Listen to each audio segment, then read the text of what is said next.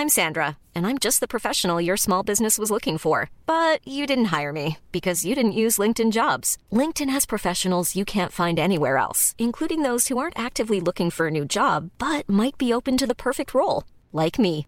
In a given month, over 70% of LinkedIn users don't visit other leading job sites. So if you're not looking on LinkedIn, you'll miss out on great candidates like Sandra. Start hiring professionals like a professional. Post your free job on linkedin.com/people today. Hello and welcome to part 2 of our Economist radio series on Britain and Europe. I'm Anne McElvoy, Senior Editor, and here's a flavour of what it's all about. We got Britain out of the Euro bailout schemes, we vetoed a treaty that was not in our national interests, and we stopped attempts to discriminate against EU countries outside the Eurozone, not least with our successful legal challenge last month. We've made vital progress on cutting red tape and completing the single market, and at our G8 in Lochern, we kick-started the talks on what will be the biggest bilateral trade deal in history between the EU and the US.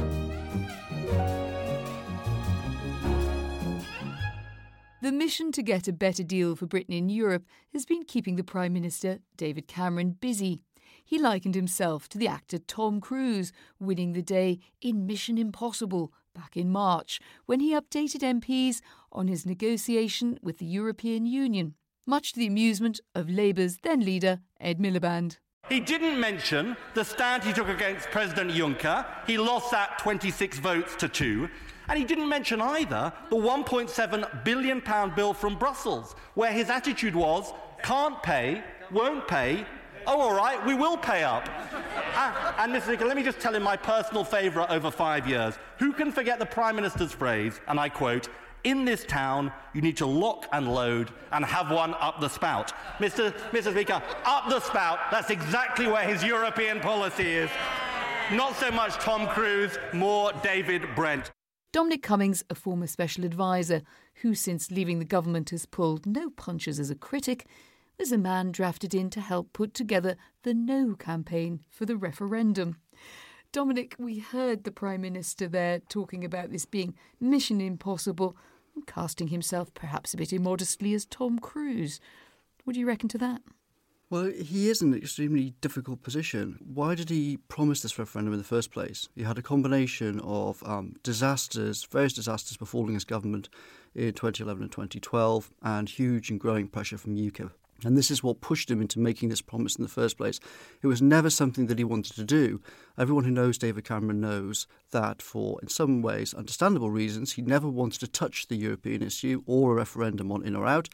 But of course, the whole dynamic in the European Union itself is towards ever closer union and towards further centralisation of power in Brussels.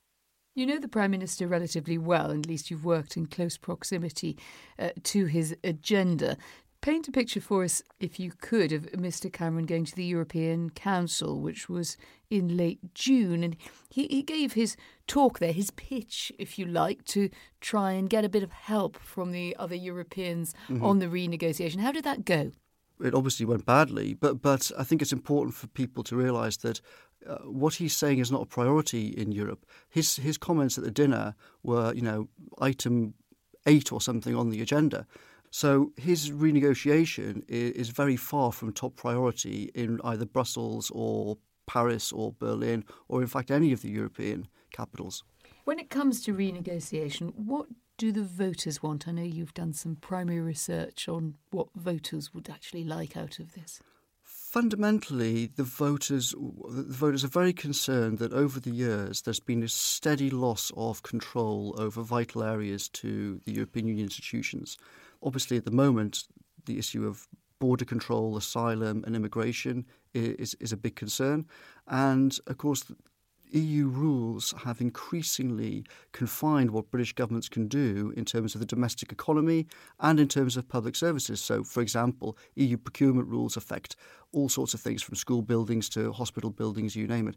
And there's a general feeling in Britain, I think, that no one wants to go back to the past of competing and hostile nation states, but we also want to take back control over certain things.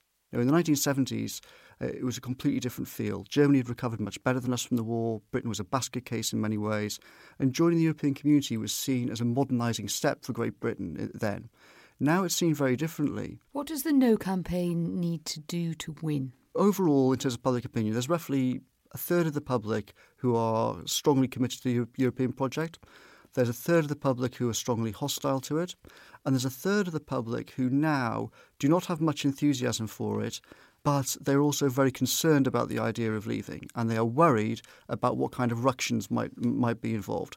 And so what the No campaign has to do is explain how we would be like dozens of other countries around the world.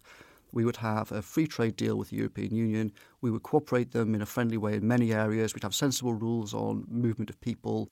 And the sky wouldn't fall. Things wouldn't change very much in the short term. But there would be other significant advantages. The £20 billion a year that we now send over to Brussels we would keep. We could invest that in it's 4 times our science budget. Imagine what it could do there. It's half our schools budget. Imagine what it could do there. So I think those are the crucial things that we have to explain. But just be precise for me, if you could. What would you be saying no to in this referendum, and what would be the likely consequence? Would Britain leave the next day, the next year? So as a matter of just legal fact, the next day nothing would change. Essentially what would happen is that a new British government team would have to go and negotiate a new deal with the European Union. It would hash out what that trading arrangement would look like.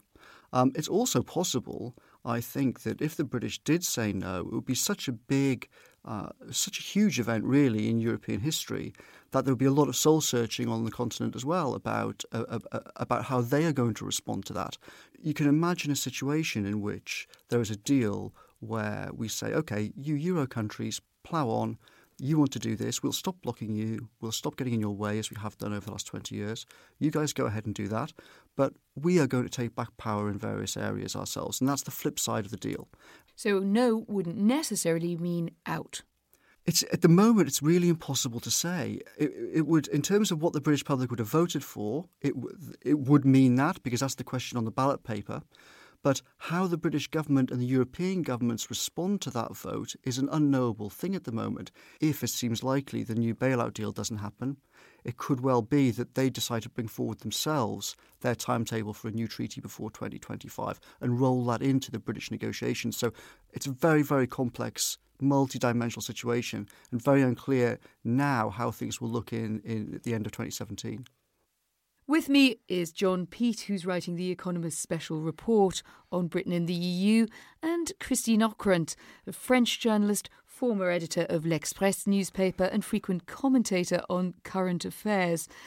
John, the Prime Minister would like us to believe there's a third way involving renegotiation and maybe a partial opt-out from those pesky bits of the European agenda he doesn't like. Is that? Well, I mean, Britain has quite a lot of opt-outs from European rules already, and it's not a part of the single currency, which is perhaps the biggest opt-out of all. And I think that the other things he's asking for are mostly fairly small. He's not going to get a sort of general opt-out from all social and employment regulation in Brussels because the other countries simply won't accept that. So what he's asking for is mostly going to be quite small stuff. Christine Ockrent, is there a third way that you can envisage looking at it from the French perspective? And I don't believe so at all. The third way, it's like plan B. It just doesn't exist. And I must say there's a sort of fatigue about Britain on the continent. And I don't see how Mr. Cameron could actually find any allies when he's got the hand on the door handle and his coat on. And as John put it, there are very few demands which might eventually be agreed upon by other EU members. What is Mr. Cameron after, and what can he realistically expect? Well, I mean, he has put some things down on the table, which he's been a little bit vague about, but he clearly wants some changes to the rules for benefits for for migrants. He wants a bigger role for national parliaments. He wants to have some kind of understanding that the phrase ever closer union doesn't apply to the United Kingdom. And he wants some assurance that countries inside the euro don't discriminate against countries that are outside. And it is therefore a bit of political theatrics. He has to be able to say, I fought hard, I had a battle with Paris and Berlin and Brussels over some of these things, and I've managed to secure changes that have made the European Union much better for Britain, and then present that to the British people. But it will be slightly a rerun of 1975 when Harold Wilson did the same thing. How would you describe, Christine, the view of a possible Brexit in France? On the one hand, it would upset the apple cart a bit, and it could also be seen to remove a barrier to that ever closer union which London is opposed to and which France has always stood up for. You know, the French tend to be extremely self-centered, at least as much as the Brits. The Brexit debate is a very British debate, and I don't see much of it, at least for the time being, even being covered in the French media. That being said, I'm convinced that all the arguments going back and forth in Britain about Europe will eventually impact the French political debate, if only because of the timing. The French Conservatives will have their primaries in November 16.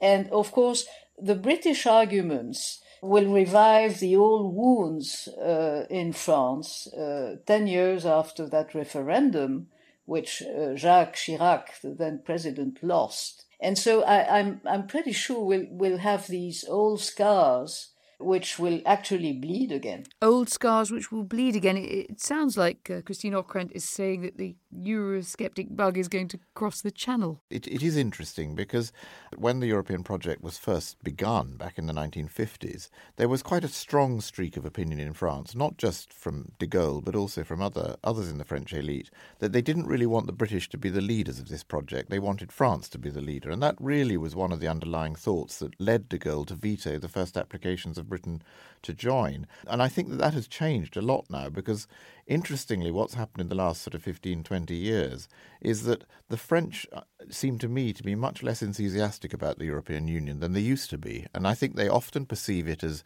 too Anglo-Saxon, too pro-free trade, too liberal. So they have changed their position over the years.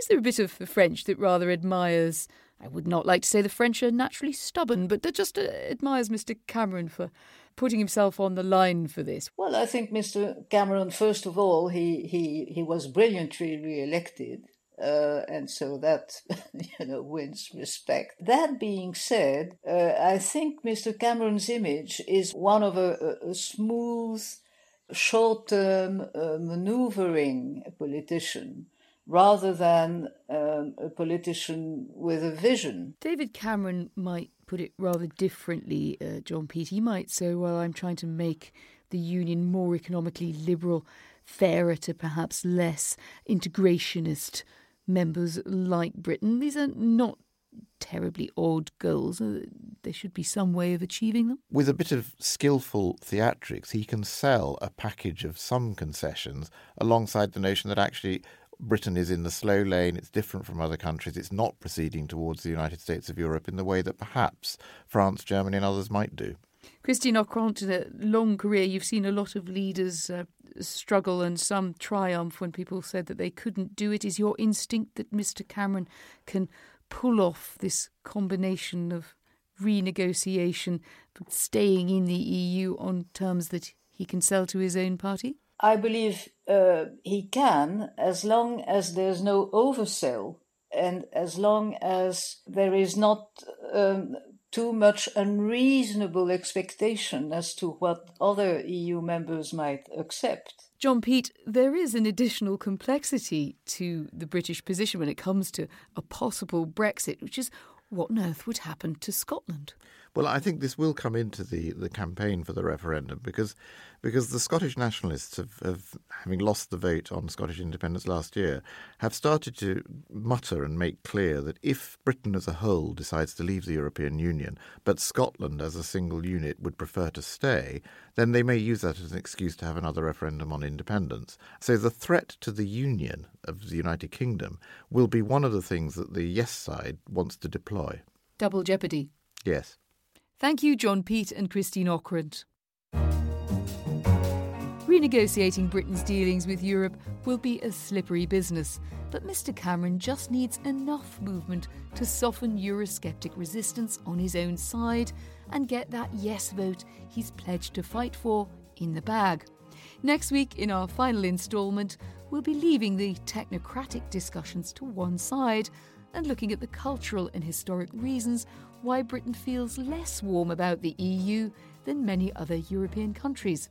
And I'll be asking The Economist's editor, Zanny Minton-Beddoes, how the paper is approaching the run-up to the big vote and getting an insight into her thinking on what matters most in this great debate. Till then, goodbye, auf Wiedersehen, and au revoir.